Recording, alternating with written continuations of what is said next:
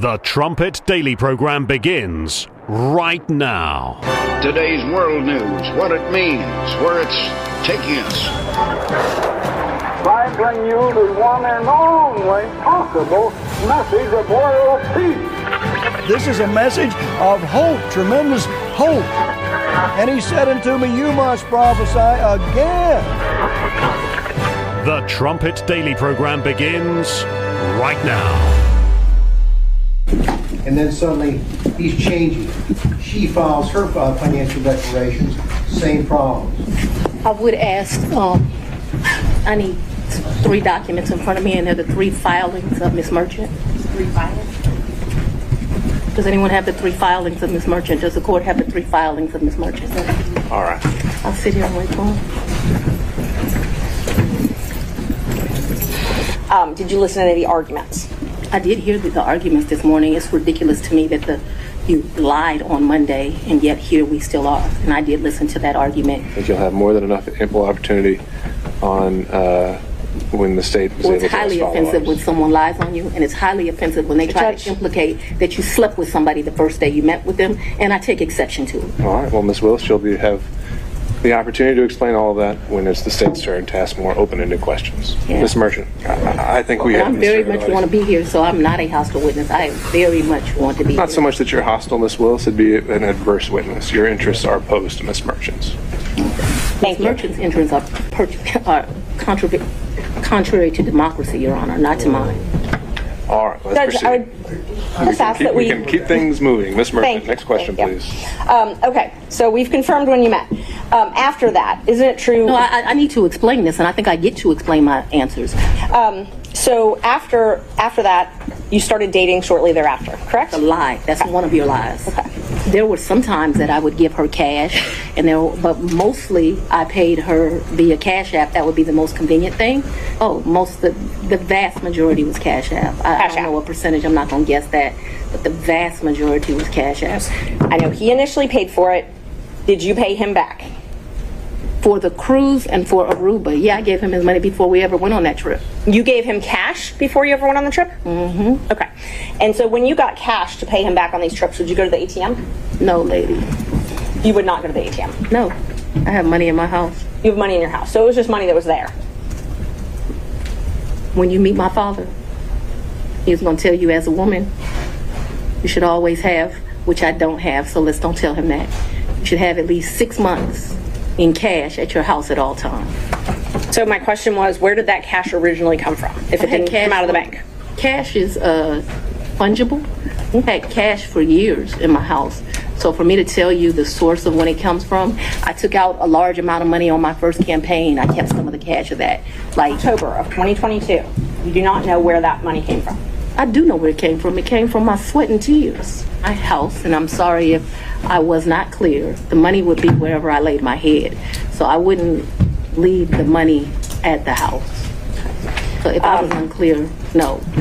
Money's going to be where I stay. To you getting records. You've been intrusive into people's personal lives. You're confused. You think I'm on trial. These people are on trial for trying to steal an election in 2020. I'm not on trial, no matter how hard you try to put me on trial. So my question was, has he ever visited you at the place you laid your head? So let's be clear, because you lied in this. Let me tell you which one you lied in. Right here.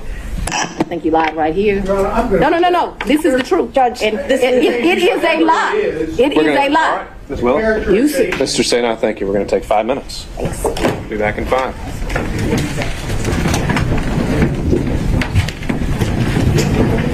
We all know what professionalism looks like, what decorum looks like, and devoting ourselves to the rule of law and proper advocacy. I would urge everyone to keep those principles in mind. So you want to start with the lie that he lived with me in South Fulton in 2019, a home he's never been to? That's one lie you told in your document. Judge, I didn't ask her about that. But you put in your, while we're talking about professionalism, she put in 3 different documents he lived with me. Full opportunity to respond. And filed that with the court. In 2019, you qualified that with your home in South Fulton. That's where I lived in 2020. Did he ever visit you at a place that you resided? Okay. I don't understand. You're going to give me guidance. In 2020, I lived in South Fulton. Okay. That's the only place I lived in South Fulton. So if you don't come someplace, you can't live there. Ms. Willis, I'm going to have to caution you. This is going to be the first time I have to caution you. We have to listen to the questions as asked. And if this happens again and again, I'm going to have no choice but to strike your testimony. Did you ever pay him through Cash App? No. You only ever paid him through cash? Well, yes. We're talking about, I'm very confused. You've never given Mr. Wade money through Cash App? No. The only money you've ever given him outside of a contract is cash. I didn't give him money in a contract, so that was cute, but I didn't give him money outside in a contract. What happened no, we're going to answer it since you said it. Ma'am, I don't have checks. Okay. So you have no proof of any reimbursement for any of these things because it was all cash, right? The testimony of one witness is enough to prove a fact. So my question Are you telling was, me do you that have I'm any lying proof? to you? Is that what you're intimating right here? I'm asking if you have any proof that you paid him any of these The monies. proof is what I just told you. You have no written proof. Is that correct? Our regular viewers will understand what I'm saying when I say that there was another Christian duty moment yesterday afternoon. Fani Willis, she didn't have to testify. In fact, her attorneys did not want her to testify. But as you saw there at the start of that cold open, she barged into the courtroom, and I mean, she was ready to lay into those attorneys. And speaking of Christian duty, remember now, this RICO case, these RICO charges, she just hurled it at 18 different people besides Donald Trump. Michael Roman, I think he was some kind of a Trump campaign guy. His attorneys go after her shady background, and are trying to disqualify her from Roman's case and also from Donald Trump's case. So look at how spectacular this backfire is again and again. You're listening to Stephen Flurry, and this is the Trumpet Daily. We appreciate you joining us on this last show of the work week. Hard to believe Friday is already upon us. You can get to the live video stream of this show at trumpetdaily.com or at rumble.com/trumpetdaily. Either of those two will get you the live stream or the shows as they're posted after the fact. Also, we should mention the LFA feed. That's every evening at, I think it's around 8 p.m. still, maybe 7 p.m. on Fridays. That's at LFA TV, also a Rumble channel. And then, too, we've got another Rumble promotion scheduled for this Sunday. So we'll let you know how that went on Monday's program.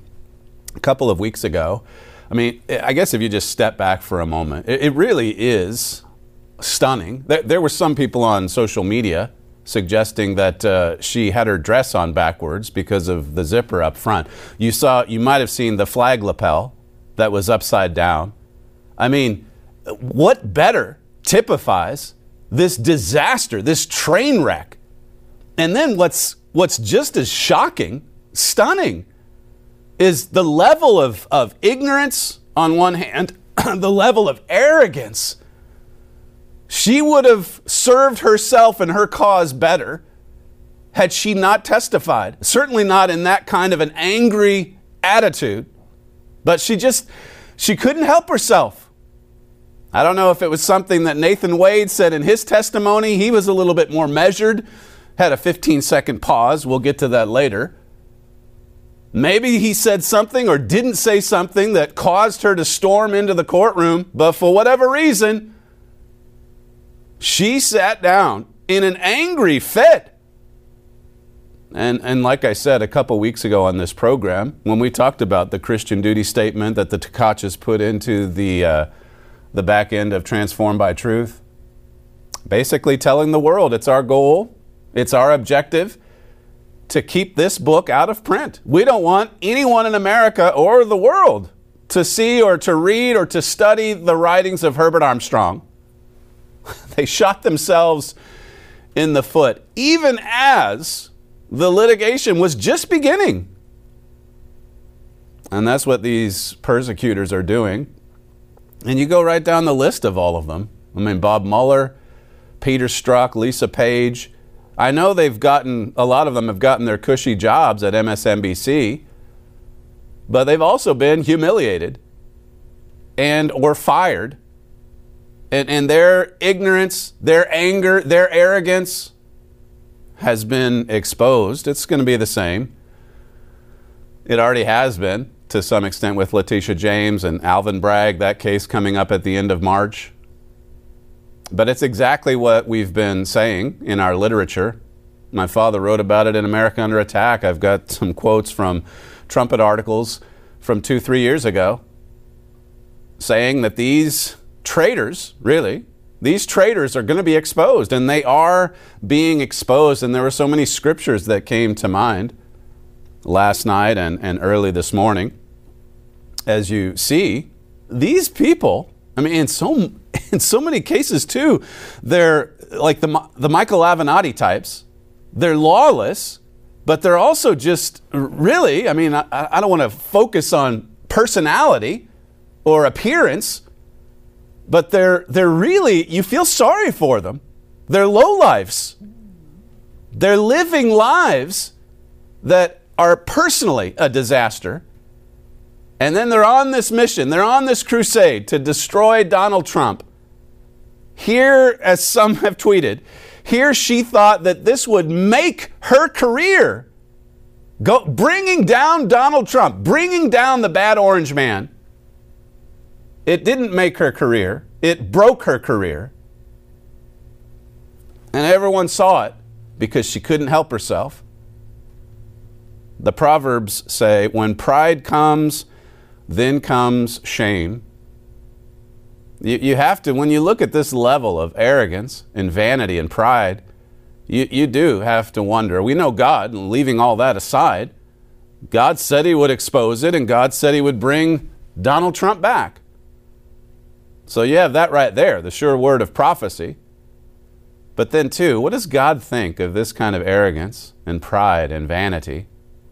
Well, he says what he thinks in the holy book. Pride goes before destruction, and an haughty spirit before a fall. Another proverb says, a man's pride shall bring him low. We saw a lot of lowlights yesterday.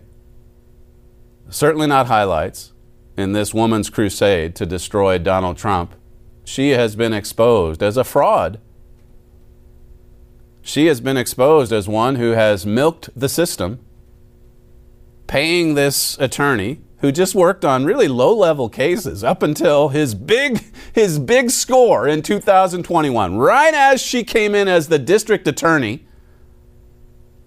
And she gave this assignment to her lover and paid him nearly $1 million. And then received some pretty nice kickbacks in the form of traveling the world with her lover.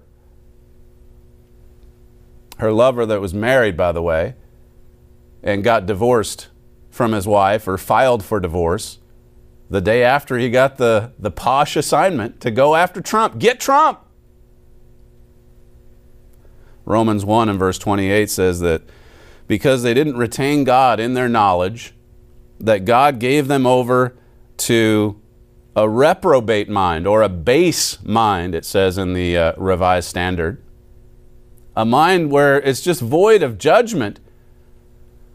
It's stunning to me to see people on display, like you often see on this program, who've put in a lot more years in higher education institutions than I ever did. And yet, their mind is just so corrupted by their behavior, by their rejection of God and the truth of God, the principle, just basic principles of godly living. And God tells us in the scriptures what that leads to. It leads to human reasoning run amok. It leads to minds that worship human reasoning alone.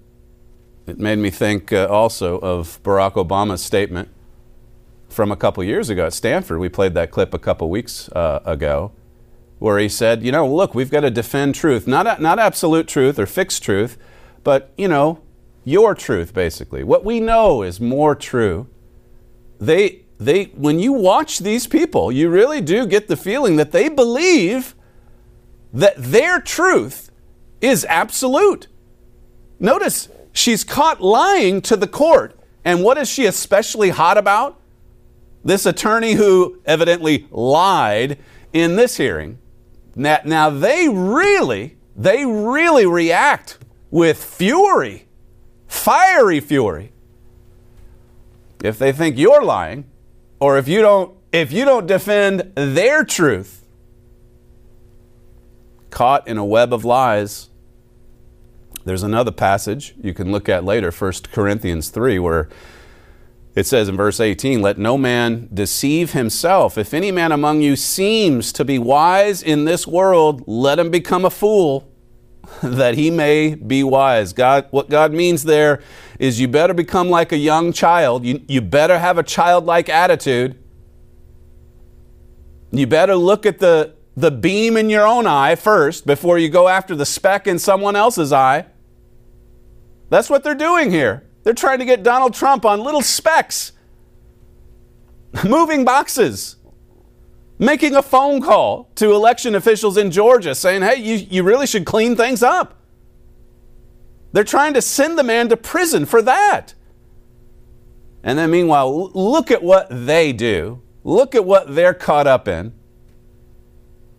We don't even know the half of it, because it's like Ezekiel 8. Eventually God's going to bring us to the hole in the wall and say, check this out, the abominations were even greater than you thought. Verse 19 of 1 Corinthians 3 says, "For the wisdom of this world is foolishness with God." Foolishness. "For it is written, he takes the wise in their own craftiness." God has led a lot of these people into a masterful trap, a Christian duty type trap. They just couldn't resist. We had the full page ad in a newspaper. I forget the exact content of it. But we challenged these false ministers on mystery of the ages and the simplicity of the truth as presented by Herbert Armstrong when you compare it to their muddled and confusing approach. And I mean, the Tkach people, they didn't like that. They didn't like that ad. They didn't like being challenged. So he says in the back of his book in 1997, the very year the litigation started over Mystery of the Ages, he says, look, we're not not printing Mystery of the Ages because our approach is muddled and Mr. Armstrong's was clear. We have a Christian duty to keep it out of print. The arrogance, the pride, that came before their fall. Verse 20 in 1 Corinthians 3 says, "And again, the Lord knows the thoughts of the wise, that they are vain." He knows the thoughts of the wise of this world. There have been so many things, not just the story with Fani Willis yesterday, but so many things this week. I've been sounding like a broken record with the students here on campus. But so many instances or stories or news items that have just made me appreciate the truth of God and to appreciate the simplicity of God's Word. Mystery of the ages, all of the most significant and important questions that you could ever ask about our existence, our purpose on this earth, our future, or the question of life after death, as we covered in Doctrines class this morning.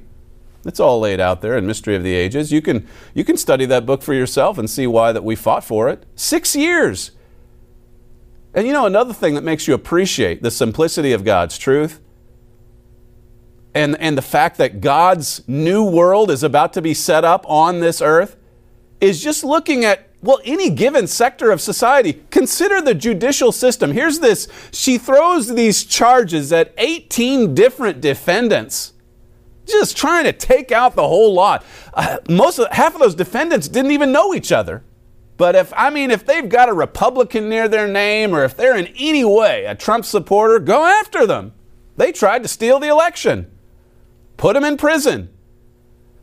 And then this system, I know Jack Smith and all of them now, they want to hurry it. They want to expedite everything. But the simple matter is that that's just not the way this system works in the United States. Litigation goes on for years. In our case, it was 6 years, and it costs millions and millions of dollars. Now, you've got to have all these attorneys coming in because, well, you've got defendants like what you saw yesterday. There are other witnesses. You've got her friend of 30 years that said, yeah, she got together with Nathan Wade in 2019. And then she hired her lover in 2021. So there you go. But outside of that, there's not a big, long paper trail because they're not turning over their bank records or anything like that. So you have to listen to her. Here's these high-paid attorneys, and there's several of them. And then there's the cross-examination, and then there's all of the, Your Honor, I think that question is inappropriate. I'd like for that to be stricken from the record. But anyway, the lengths that they have to go to just try to get to the truth. And then when you have a defendant saying, well, listen, he was getting paid by my office, okay, and we were going on cruises and traveling the world, going to Belize and everything else that I can't, really place in a certain continent. But be that as it may, we spent lots of money and I just paid him back. It wasn't like I was paying him so that I could then receive all these perks in return. I paid him back. How'd you pay him back? Cash, yeah. I had it underneath the mattress. That's just what we do. That's what my father taught me. Piles and piles of cash. It's just preposterous. But think about the millions of all the people involved in that courtroom. The judge, the attorneys, the reporters, and the millions and millions of dollars. My point is, there's a better judicial system coming. There certainly is. Listen to Laura Ingram's commentary from last night as she just gives you a little bit of history of what led up to this attack against Donald Trump. Fani Willis's attack on Trump. This is clip 8. Today, over several hours in an Atlanta courtroom, we saw why allowing a county DA to bring charges against a former U.S. president is absurd and destructive. Now, Fani Willis is a leftist who thought that this case would catapult her to political fame, maybe even the Senate or governor's mansion, because it would be Fani, the Trump slayer. And she was so full of herself, she thought no one would notice when she hired her married boyfriend as her lead Trump investigator. Now, just to refresh everyone on the timeline here. On New Year's Day 2021, Ms. Willis started as Fulton County DA, and then the next month, 40 days later or so, February 10th, she opens the criminal investigation into the Trump election interference claim. And then months later, by November 1st, she hires her friend, Nathan Wade, as a very special prosecutor. And then the next day, he files for divorce from his wife. It's devastating, just the timeline itself. Milking the system, using taxpayer funding for this bogus case to begin with, the RICO charges, and then benefiting from it to the tune of tens of thousands of dollars and luxury tours through Napa Valley and cruise trips, as I said earlier. Nathan Wade, for his part, he testified yesterday. He was just asked simply, do you remember this cabin that you rented 6 months ago? 6 months ago in Tennessee. And he started, shuffling through papers. Well, which one are you talking about here? And, well, you can listen to it for yourself. Clip 2. Mr. Wade, I'm not asking you to go through 1,000 pages of records. I'm asking if you remember paying for a cabin 6 months ago in Tennessee. No. You remember booking a cabin? I booked lots of cabins. Did you go to a cabin with Miss Willis ever? Ever? Ever.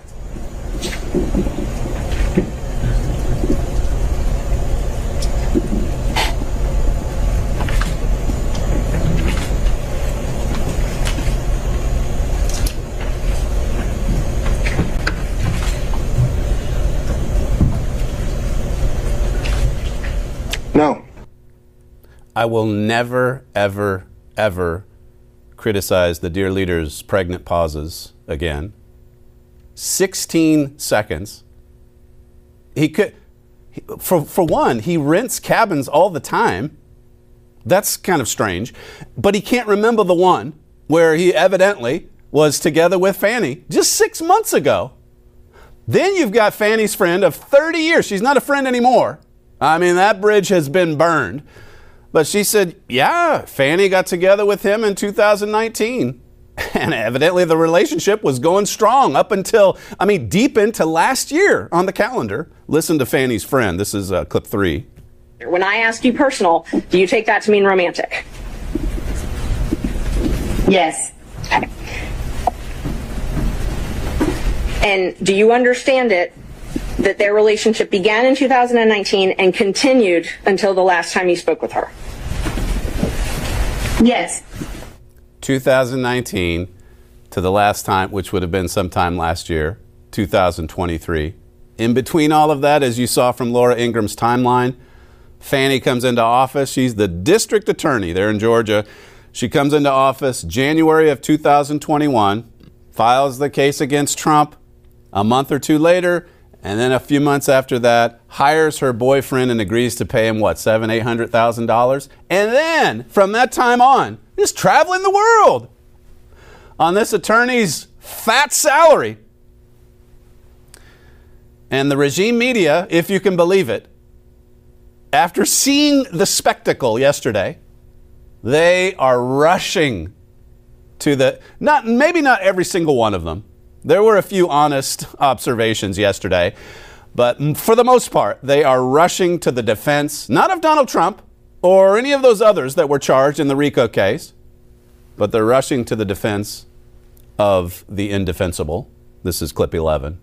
This is going nowhere. It will very soon be yesterday's news because there is no conflict, financial or otherwise. There's nothing that I saw in the testimony thus far, recognizing additional witnesses will testify today, and the hearing is expected to go into next week. But I've seen nothing that has inured to the detriment of any defendant in the case. So I don't think the defense will be able. I would be hard-pressed to believe that anything she said was a misrepresentation, was inaccurate, or was untruthful. She was angry, and she had every right to be angry. She remained respectful but forceful, and I don't think this hearing will win the defense any relief whatsoever. This one witness. Can I ask you a question? Yeah. So what?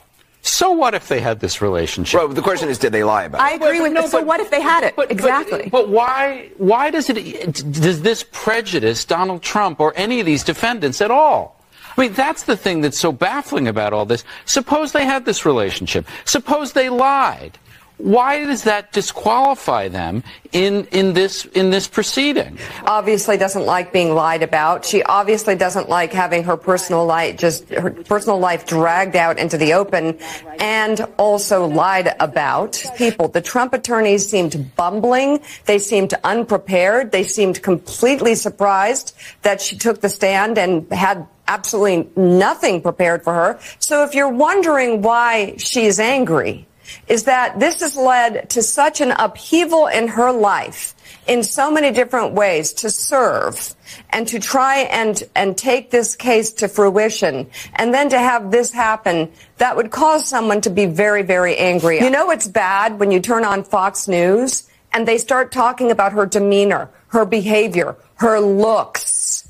I mean, it shows that there's probably a problem with the case that they think they have against her. One of the reasons that the attorneys on the Trump side seem so flummoxed by her is that they lack a certain cultural competency.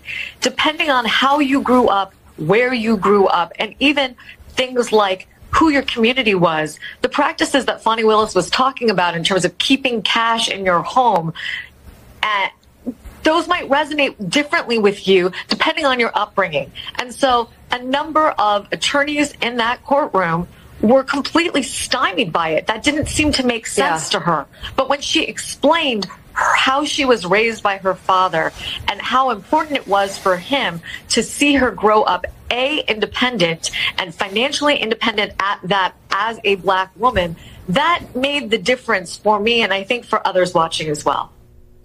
Lack of cultural competency.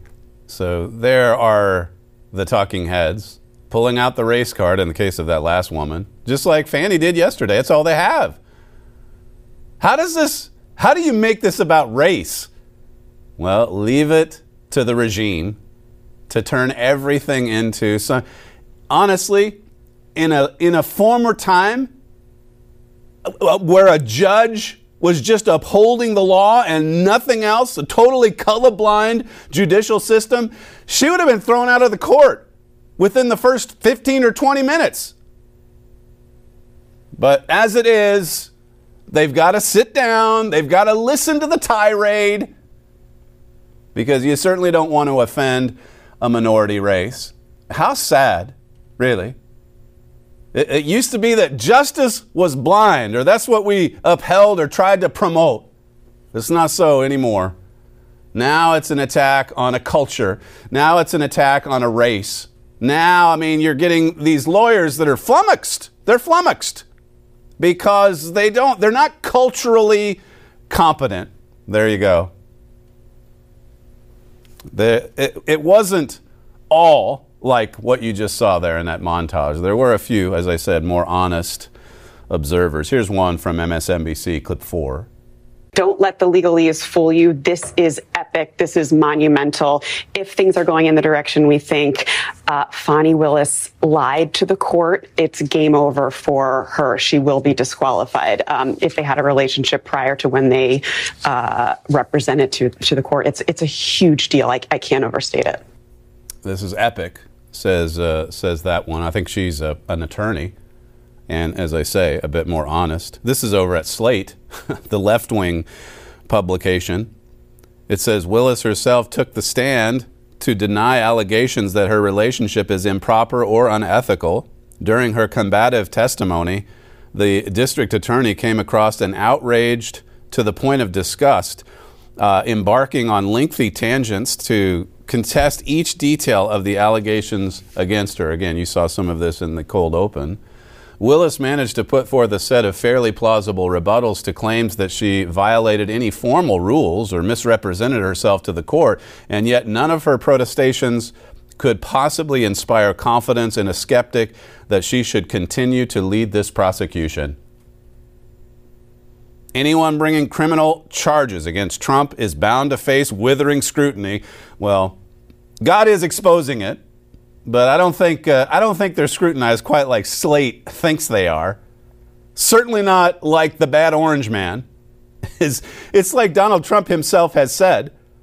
I must have the cleanest record of anyone in the world, given how much they've scrutinized and investigated and indicted me. As he said, he can't even barely fly over a blue state without getting a subpoena. It says here, Willis did not live up to that standard. The consequences for her case, for accountability, for American democracy are already devastating. If Willis is removed from the case, things get infinitely easier for Trump. Think about the tide turning, as we discussed on yesterday's show. Put simply, it would be extraordinarily easy for Scandalakis, that's the Republican guy in Georgia, to make this case go away until November and beyond. That's just the way the litigation goes in the United States. Delay, years long, subpoenas, investigations. You've got discovery, you've got all the depositions. That's the judicial system of the United States. And a lot of these Marxist radicals, now they want to shove a lot of that process aside and expedite everything just so we can get Trump behind bars before the election. This is over at The Spectator. Fani Willis, the district attorney in Fulton County, went down in flames on Thursday. A crematorium wouldn't have been more efficient. And it gives some of the background and so on. The question of hypocrisy also lingers over the affair. When Willis was running for office, she assured a television interview she would never have sex with anyone who worked under her. and she would never misuse tax dollars either. That's what she said. Should have played that clip for you. As DA, Willis has full authority to hire outside attorneys and pay them generously. The problem arises only if she received personal corrupt benefits from her decision. That's what makes Thursday's testimony such a problem for Willis, regardless of when she began the affair. After Wade began work for her, the two went on expensive trips together and cannot prove that they split the costs. That's why they're saying it was all on cash, because they don't have the receipts.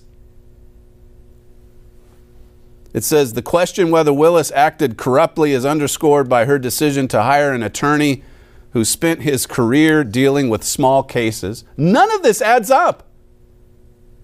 He's not even the right attorney for the job. He was her lover. That's why he got the job. And that's why he was paid handsomely. And that's why they were traveling the world. The district attorney has yet another problem, and it's a serious one. If she made false statements under oath or funneled public money to a boyfriend and then benefited from it, Willis could face discipline, disbarment, or even criminal charges. I mean, she could end up going to jail for this.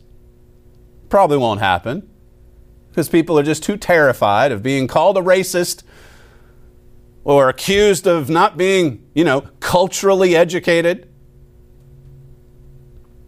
The evidentiary hearing will continue in McAfee's court, but the case against Willis is building. The appearance of corruption and impropriety is obvious.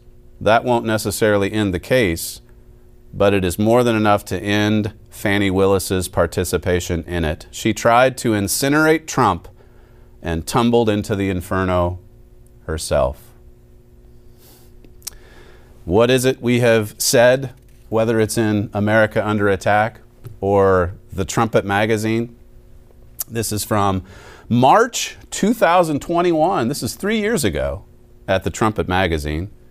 My father says here, the devil has successfully used the radical left to attack America, the superpower of end-time Israel. But God intervened and stopped him temporarily by the hand of President Trump. That has enraged them all the more. They've committed several treasonous acts trying to ruin President Trump. Ceaseless condemnation, spying, a groundless 3-year criminal investigation, impeachment. These attacks were all based on grotesque lies, and they knew it, and they didn't care, it says. That's a diabolical evil. He says God sent President Trump specifically to deal with that evil and to save America temporarily. That work is not complete. So this too shows that he is coming back. We said that back in March of 2021. This one's from February of 2022, so 2 years ago. My father says here, yet despite the media silence and censorship, I believe we are at a turning point. I'm convinced that right as the radical elite's power is surging and they're leading America to its demise, their treason is about to be exposed and they will lose their power. This has been our, whatever you want to call it, prediction, prophecy. This has been what we've said or been saying for a number of years now. Well, ever since they stole the election in 2020, that Trump's coming back, and as part of that comeback, he's going to expose these traitors. I just thought this morning, all those times, we played one of them for you the other day when he was interviewed by Leslie Stahl, who said, they didn't spy on you. There's no evidence of that. Leslie, it's all over the place. Just go downstairs and get a newspaper. But he said it on the tarmac one time. He said it in campaign stump speeches. We caught them. We caught them in the act. We've exposed them. That's one reason why God has worked through that Jeroboam type, because, well, he's preventing Israel from having its name blotted out entirely. He's giving us one last opportunity as a people, as a nation, to turn to him in humble repentance. And he's also exposing this great evil, this audacious attack. America Under Attack. That's the book we plug most often on this show. If you'd like that, or Mystery of the Ages, as I referred you to earlier, make sure you call our operators. If you live in the United States or Canada or the Caribbean, just dial 1-866-930-3024. When we come back, we've got this week's installment of WorldWatch. There you go. Brain freeze for a moment. And then also we'll conclude today's show. We'll conclude this week of shows with our Bible study segment. You're listening to Stephen Flurry, and this is the Trumpet Daily. We'll be right back. Daily news, Bible prophecy. See the connection on the Trumpet Daily. Are you feeling overwhelmed by the flood of news and information? You need something to sift the news and bring you only what matters most. You need the Trumpet Daily. You also need something to help you understand not just what's happening now, but what will happen next. You need the Trumpet Daily. Only the Trumpet Daily accurately matches daily news to precise Bible prophecies. Because Bible prophecy is the only tool up to the task of sifting the news down to what's important and showing you what will happen next.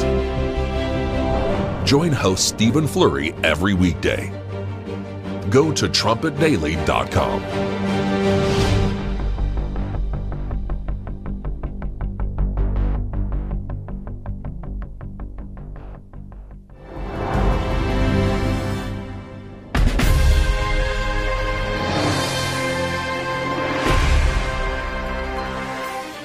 Russia, China, and Iran will hold joint naval drills over the coming weeks, China's defense ministry reported February 6th. The drills, aimed at regional security, will take place before the end of March. These military exercises are reminiscent of similar drills the three countries held in the Gulf of Oman last March. As the United States declines in power and global influence, other international powers are rethinking their alliances and developing closer military and economic cooperation. Bible prophecy warns not only that America will decline, but also that Russia, China, and Iran will be three of the major powers to rise in its stead. All three of these powers play key roles in important end-time prophecies. To learn more, read What Are the Times of the Gentiles? Iran can produce enough weapon-grade enriched uranium for a nuclear weapon in a week, according to a February report by the Institute for Science and International Security, a group that has followed Tehran's nuclear program since the 1990s. According to the report, Iran has had enough highly enriched uranium to produce a nuclear weapon since 2022. The nation need only enrich the uranium from 60 to 90%, which is far easier than bringing it up to 60%. The Institute upped Iran's threat level to extreme danger, the highest of its 6 ratings, for the first time. According to the Institute's calculations, Iran could make 6 weapons in 1 month with the amount of weapon-grade uranium it is believed to possess. Both the Obama and Biden administrations have worked to aid Iran's nuclear program. To learn more about the prophetic ramifications of these disastrous actions, read Obama and the King of the South. German Defense Minister Boris Pistorius announced plans on February 5th to send 150 troops to Kosovo as tensions with Serbia build. Starting in April, the troops will join 90 Bundeswehr soldiers who are already stationed there. Kosovo, a former province of Serbia, is comprised mostly of ethnic Albanians. In 1989, war broke out between Serbia and its breakaway province, and it lasted until NATO intervened in 1999 with an 11-week bombing campaign. NATO established the Kosovo Force to keep peace in the region. Since then, tensions have flared up periodically, most recently as Kosovo has tried to integrate ethnic Serbs in its north. Pistorius stated that German Chancellor Olaf Scholz has emphasized very clearly that the future of the Western Balkans lies in the European Union. Germany's efforts to maintain stability in the Balkans seem noble, but it is hiding dark ambitions under a cloak of peace. To learn more about why Germany's interest in the Balkan region is so important, read Germany's Conquest of the Balkans.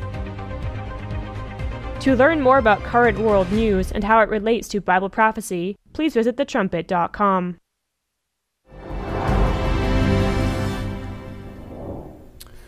Indeed, go over to thetrumpet.com, the website, if you want to keep up with any and all of these particular stories referred to on WorldWatch. Yesterday, for the Bible study, I was talking about not growing weary in well-doing. I mentioned this comment my father made back in 2003. This was the day after we finally won the lawsuit, the litigation over Mystery of the Ages and the other 18 works of Herbert Armstrong, including the correspondence course, the autobiography, Incredible Human Potential, all of these wonderful works. And my father said the day after, he talked about how there were times during that 6 years of litigation that he got a little tired of fighting, but he knew that he had to go forward. He knew that we had to win. He knew that there was no letting up, there was no giving up in this fight. And he said here, we're all weak, but we can't be weak as a way of life. We're going to have to conquer, and we're going to have to overcome the devil by getting on our knees and crying out to God and to Christ for that strength to face whatever comes. And he said, it's not easy. It's not easy, but that's why we've got to turn to God. That's why we've got to drop down to our knees and cry out for strength.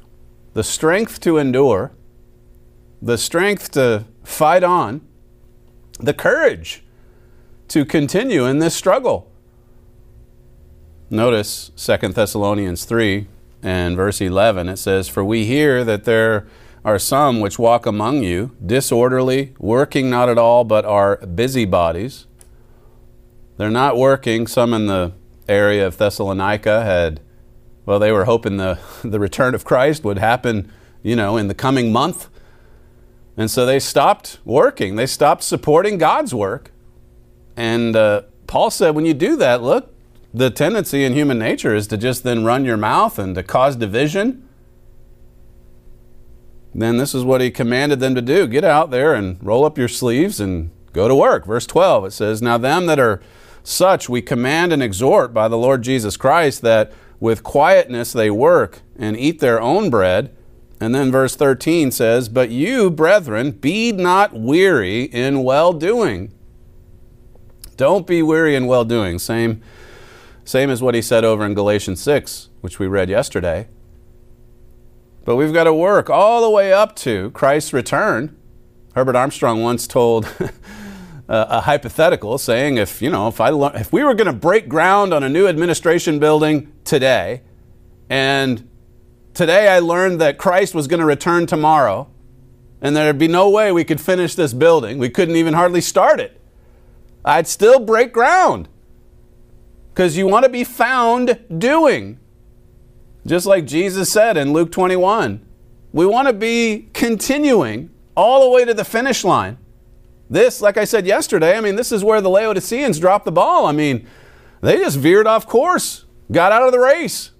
Here they were coming right down to the home stretch. Look at what we're living through. Look at this world. It's about to go up in flames. And look at the hope that God gives to his church. I was talking about this morning, the hope of the resurrection. We're that close to the first resurrection, the resurrection of the saints, to God beings. It's talked about all through the Bible. Read 1 Corinthians 15. Read 1 Thessalonians 4. Read Revelation 20. And yet, how many people even understand this truth, this doctrine, the hope of the resurrection? Christ was just the first of the first fruits, the first to be born, the first among many brethren, many brothers and sisters. It's a big family, in other words. You can read about that in Romans 8. So many people, even in the world of traditional Christianity, their minds have just been blinded to the truth. That's why this book is so important, Mystery of the Ages, because it helps you understand and to see, using your own Bible, God's purpose and plan for man. Why are we here? What is our purpose? Where is this headed? What happens when the world finally does explode in turmoil and violence? Well, that just means we're that much closer to the establishment of God's new world on this earth. It's Revelation 11, verse 15. It says, when the kingdoms of this world, this present evil world, as Paul said in Galatians 1:4, when those kingdoms and nations become gods, when God rules, Zechariah 14 says the same thing. Jesus is the coming king. He's going to rule the world. We're getting that close. So it's sad to see your nation dying. It's sad to see this world dying. I mean, this world really and truly is gasping for its last few breaths. But if anything, I mean, that should further motivate us to keep doing, to keep working, to keep pushing, to keep fighting. Hebrews 12 and verse 1. It says, wherefore, seeing we also are compassed about with so great a cloud of witnesses. And Paul's talking about all those witnesses in Hebrews 11, the faith chapter. So many of them sacrificing their physical lives to further the work, dying prematurely to further the work. We're surrounded by all of these examples of fighters. Not quitters, but real warriors. He says, let us lay aside every weight and the sin which does so easily beset us, and let us run with patience the race that is set before us. That word patience, it's really talking about endurance. We have to keep going.